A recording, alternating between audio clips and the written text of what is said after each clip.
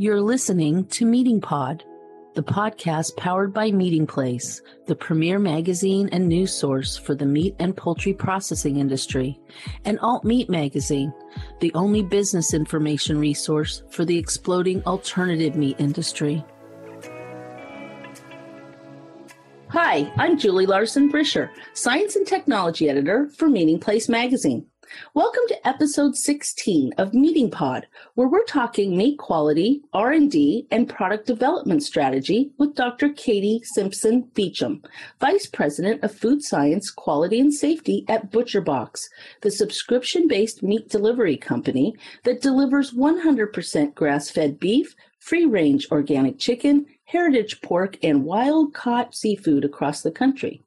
Katie joined the team last November and is responsible for managing ButcherBox's food safety programs and for monitoring compliance of those food safety criteria within the company's network of suppliers, while also supporting product development on the procurement side. Our Meeting Place community will know Katie from her work at Colorado Premium Foods in Greeley, where for 10 years she led the company's technical department. As Vice President of Technical Services and Principal Scientist for the globally distributed, ready-to-cook and ready-to-eat meat and poultry processor, Katie directed all food safety, regulatory, quality, and R&D initiatives for the company's 5 production facilities and 1 distribution center. In addition to many notable accomplishments at Colorado Premium, Katie developed an R&D program that successfully launched 17 fresh and frozen marinated retail products and 11 portion control intact, non-intact, marinated, and ground food service products. Welcome to Meeting Pod, Katie. I'm delighted to have you as a guest on the podcast today. Thank you, Julie. I'm excited for our conversation. Great. Well, Katie, your expertise is really wide-ranging, from technical knowledge of food safety and food processing, product quality, to a business savvy on supply chain management and business performance. So today, I would like to tap into your R&D acumen and focus on meat quality and product development. So let's start our conversation with a big picture question. What do you think are the biggest trends in R&D and product development in the meat industry today? And what's exciting about them? Is clean label still king, or are we still talking really antimicrobial ingredients being on the radar, or has the COVID-19 pandemic shifted trends in some way? I think that's an excellent question. And I think the most noteworthy trends are around flavor, convenience, and snacks. From a flavor perspective, flavors like lemon pepper and teriyaki are never going away. They're comfortable, they're not polarizing, and they're universal and well done. But in general, consumers are more excited to take a trip with flavors. More and more as we move into this pandemic, I think that people are even more excited about flavors and taking opportunities that they normally wouldn't have. And the nice part about pre-formulated flavor profiles that are exciting, novel, and not commonly encountered is that a consumer can try that flavor profile out, and they don't have to buy all of the ingredients associated with making that product. That can be very expensive. It can be a little bit daunting and cumbersome. So this gives them an opportunity to try something new, but in a way that if they don't like it, it's not a huge loss. From a convenience perspective, convenience can be about the portion size, how prepared the product is, the packaging. So in general, consumers, I think, are increasingly looking for the types of products that are more and more prepared, that they can throw into a skillet. They can create something that's very good, but the meal prep time is pretty short. I'm personally one of those consumers as well. Yeah. And so I think that convenience is important, but then also the type of packaging associated with it. So is it single portions? Is it multi-portions in a larger bag so that I can use it, but I also am not wasting? I haven't had to prepare it many days ahead, but I can eat it multiple times. So that type of convenience, I think, is an increasing trend that we'll see more and more of. And then snacks. So snacks, even several years prior, have become more and more of a food staple. People are replacing their lunch and their breakfast with snacks. meat is becoming increasingly recognized as that perfect protein. And so how do you incorporate that type of snack in your daily life? Either I'm driving to work or now I'm not driving to work. And so I'm incorporating my snack into my breakfast, I'm incorporating it to lunch and those types of things. And so meat finding their way into snack packs or exclusively meat-based snacks is a trend that is not going away, is gaining additional steam. And I think that will be here to stay for a while. And then when it comes to clean label is still king. I think that as we see, so it's fun when we say, I want to work with unique flavor profiles and a clean label, that gets to be quite interesting, but also exciting. And so in general, consumers are more attuned to what they're putting in their body. They want to know what it is and recognize it, but they also want to know what it does. And so as consumers are becoming more educated, they want to move past just an ingredient deck that is available in their kitchen pantry, but then to say, am I making a good choice? Can I validate my decision with understanding what is in my product and the healthy label? And does that have an additional impact outside of a flavor profile or something in my product? Does it have a health attribute associated with that product or that profile as well? And so I do believe that clean label is important for two reasons. One is that it's very transparent, but two is that the product is almost being co-developed by consumers as there's, social media becomes more and more of an opportunity to glean insights from consumers about what they want and don't want and do understand and don't understand about their products. And then from an ingredient space in the antimicrobial realm, antimicrobials in general, from a clean label perspective, they're still absolutely a necessity. And some of them can be clean and some of them are not considered clean, right? But those, from a suppression of pathogens, those are not going to go away. And then also from a shelf life extension perspective, those are incredibly important.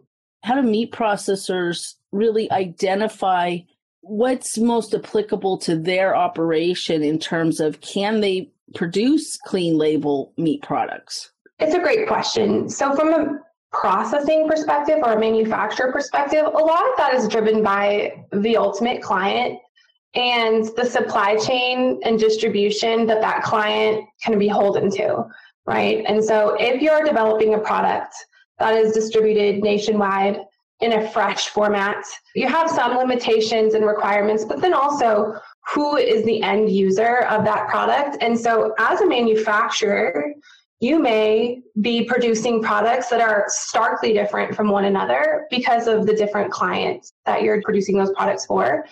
And so as a manufacturer becomes more and more savvy in understanding what type of clean label ingredients work really well and which ones have different opportunities, which ones are more sensitive to slight or mild temperature abuse, or they interact with different other ingredients in an antagonistic way, then they may be becoming more and more of their kind of toolbox of developing a product.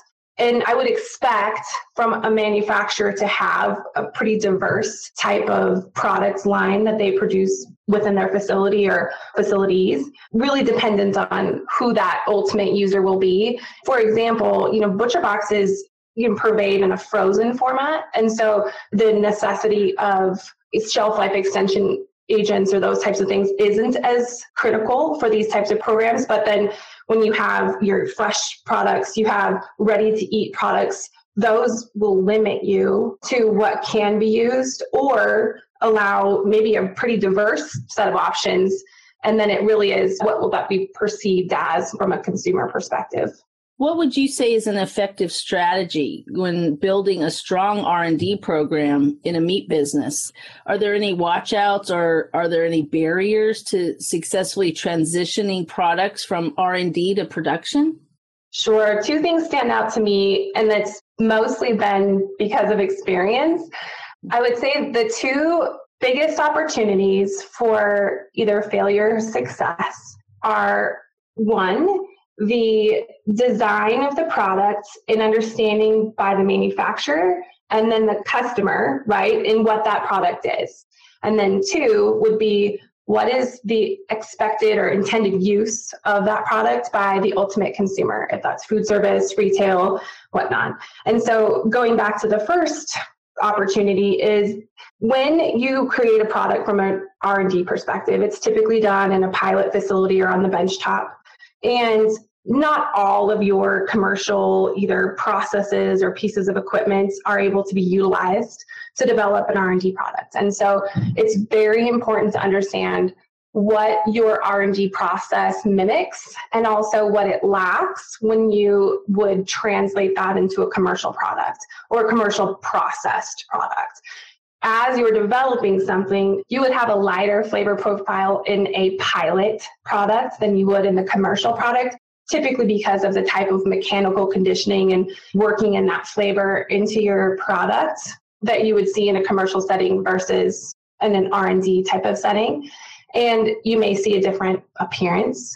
You may see a different color profile of the product. And so it's really important to understand how that product performs R&D and how it performs in the commercial setting. As a customer, it's important to reflect on the value of perhaps creating a large scale sample run for that first type of product initiation to say, did this product ultimately result in the product that I wanted it to be versus I really loved the R&D product and now I have a heavy overdone flavor profile. My product is kind of beat up, doesn't from an appearance perspective embody what I originally expected it to. And so manufacturer and customer have to have realistic expectations of what the development process and then ultimately the commercial product will result in. Now you're at ButcherBox. I've been tapping into your processing knowledge there, but I'm going to shift a little bit to sourcing. Sourcing really has everything to do with meat quality. And of course, you're coming from meat processing and consulting. You know, you're coming out of that field into ButcherBox, and it's probably given you a pretty unique perspective on this aspect. So I wonder if you could talk a little bit about sourcing to ensure protein quality standards, especially as it relates to those 2 points in the supply chain. Sure. So in general, sourcing for a processed meat product, and not processed as in ready to eat, but processed as in not boxed products from a subprimal perspective, is going to be largely centered around manufacturers' processing capabilities, their distribution network, pricing considerations, and their capacity to produce for your system requirements. And so those factors are most important likely in understanding who your appropriate manufacturer can be. And then when it comes to the product, you know, raw material is critical, right? So the raw material sourcing, do I have a lot of inconsistencies in my raw material? Do I have color inconsistencies, flavor attributes that are important to understand? Do I have logistical opportunities between sites that would create disadvantages in trying to manufacture the cycle that's necessary? So all of those things are critical in sourcing. And then as we look at the ButcherBox model, it's increasingly important to understand the actual live animal source, and then as it moves through the supply chain for identity preservation. And so because of the number of special claims associated with the products destined for ButcherBox members in general, it's very difficult to become a supplier into ButcherBox. And so whereas in some types of business models, it really is critical from a specification perspective to say what type of product specifications have been created, right? How are we going to audit those product specifications on a continued basis to make sure that you maintain that initial type of product that was specified in the purchase agreement? But then as we move into creating this supplier network that we have from a ButcherBox perspective, it's so difficult to become a supplier because of the number of special claims, and that if there is a dissatisfaction or an impasse from a product perspective, it's not simple to then find an alternative consumer or outlet for that product. And so what we have not necessarily encountered are those breaches of quality or the product expectation. And I think that there's been a lot of value in that. We talk to our suppliers, and I would encourage anyone from a supply perspective to create a very transparent and continually fostered relationship with their suppliers and then also their customers, because transparency typically creates unity and you can get in front of little problems quickly. But we're talking with our suppliers on a weekly basis, typically, if not multiple times a week. And there's been a lot of value in that process as well. There's not any surprises in regards to what's coming down the pike from a supply perspective because of the frequency of communication, which I think for any supply type of relationship is critical.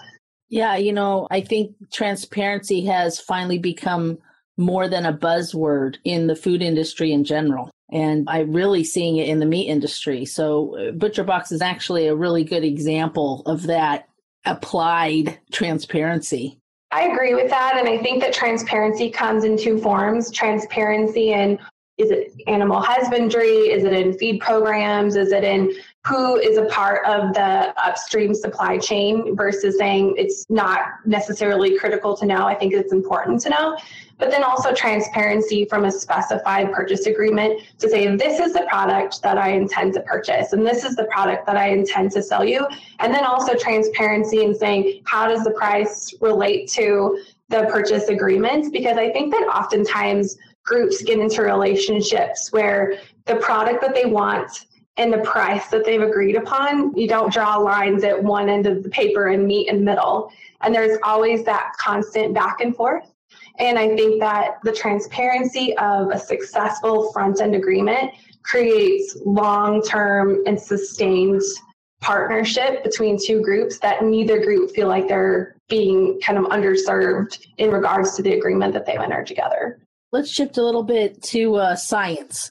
Do you think, Katie, that there's been any recent scientific or tech developments of interest to meat processors when it comes to improving quality attributes, everything from tenderness to extending shelf life, or ensuring product quality and food safety through a process control or intervention? Absolutely. I think that the most interesting evolution that I continue to see is that how the influence on one characteristic of a product will impact other characteristics. So if I'm changing tenderness, what is my impact on color or flavor? And as you continue to see, additional research that's published, it becomes less and less of siloed focus on one characteristic, and it talks more and more about this attribute was addressed, but then how did it impact other product attributes? And then also from a science perspective, there's an increasing focus on the natural ingredient space. I think that I've been most impressed by the positive evolution in the natural ingredient space, because in early work for me, the natural ingredient options that were available were effective when it came to shelf life extension and pathogen control. The challenge is that using them at effective levels was typically associated with a very aggressive flavor profile that had to be then masked with additional heavy flavors and made the product largely unpalatable. And so I've been really impressed in general with the evolution of those natural ingredients where, they're increasingly available, that you can use them in a way that's meaningful, but then also you can still have a fairly clean product flavor profile that isn't muddied up with something unexpected that's related to the natural ingredient. Well, again, as a meat scientist, I'm sure you get a lot of questions from family and friends about the best cuts of meat or how to choose meat and how to prepare it and the like. I know I ask all my meat scientist friends these questions all the time. So I'd love to know, what kind of questions do you most often get, and what are your answers, and are any of them kind of surprising? Well, first of all, no one is asking me how to cook their product because it's widely known that I am not a very good cook.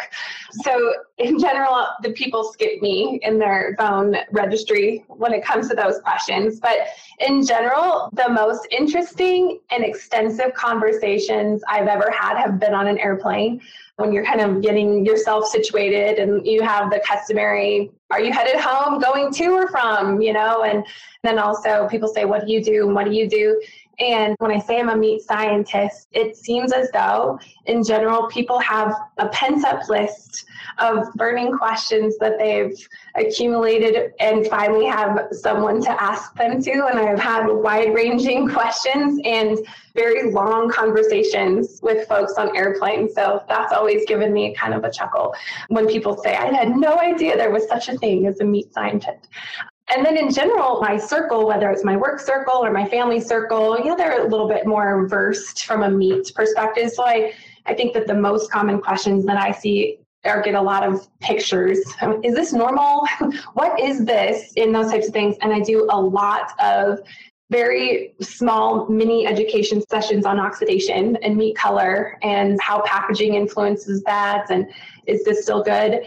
And I think that probably the vast majority of questions from family and friends occur on Christmas morning or Thanksgiving morning as they're preparing turkeys or prime ribs and they don't want to make their mother-in-law sick.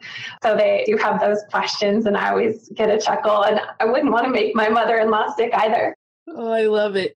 Well, what's the weirdest question you think you've ever been asked, or where? That's difficult to say. I would say that the weirdest question I've ever been asked was they asked me where meat actually comes from.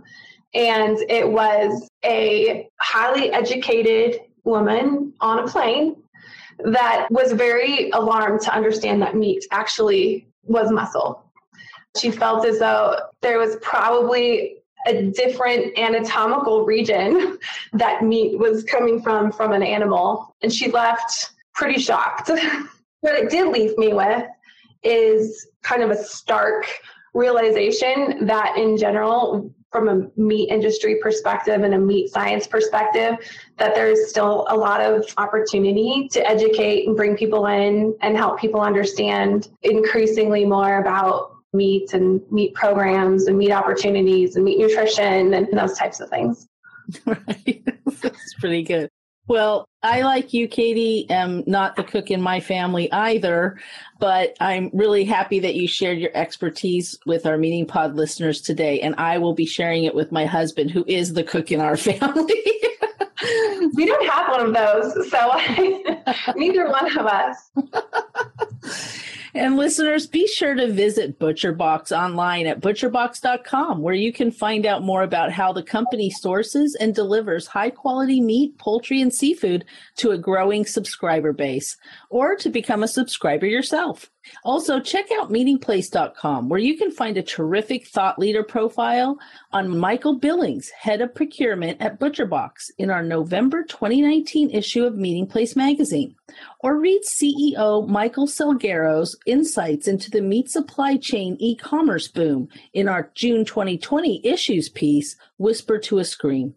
Thanks again, Katie. I think I'm on the fast track to becoming a ButcherBox subscriber after today's chat. Thanks for spending time with Meeting Pod today. Remember to tune in on Mondays and get the inside track on the people and processes that power the protein supply. Be sure to subscribe to Meeting Pod on Spotify, Apple Podcasts, or wherever you get your podcasts. And follow Meeting Place and AltMate magazines on social media, or visit our websites at meetingplace.com and alt-meat.net.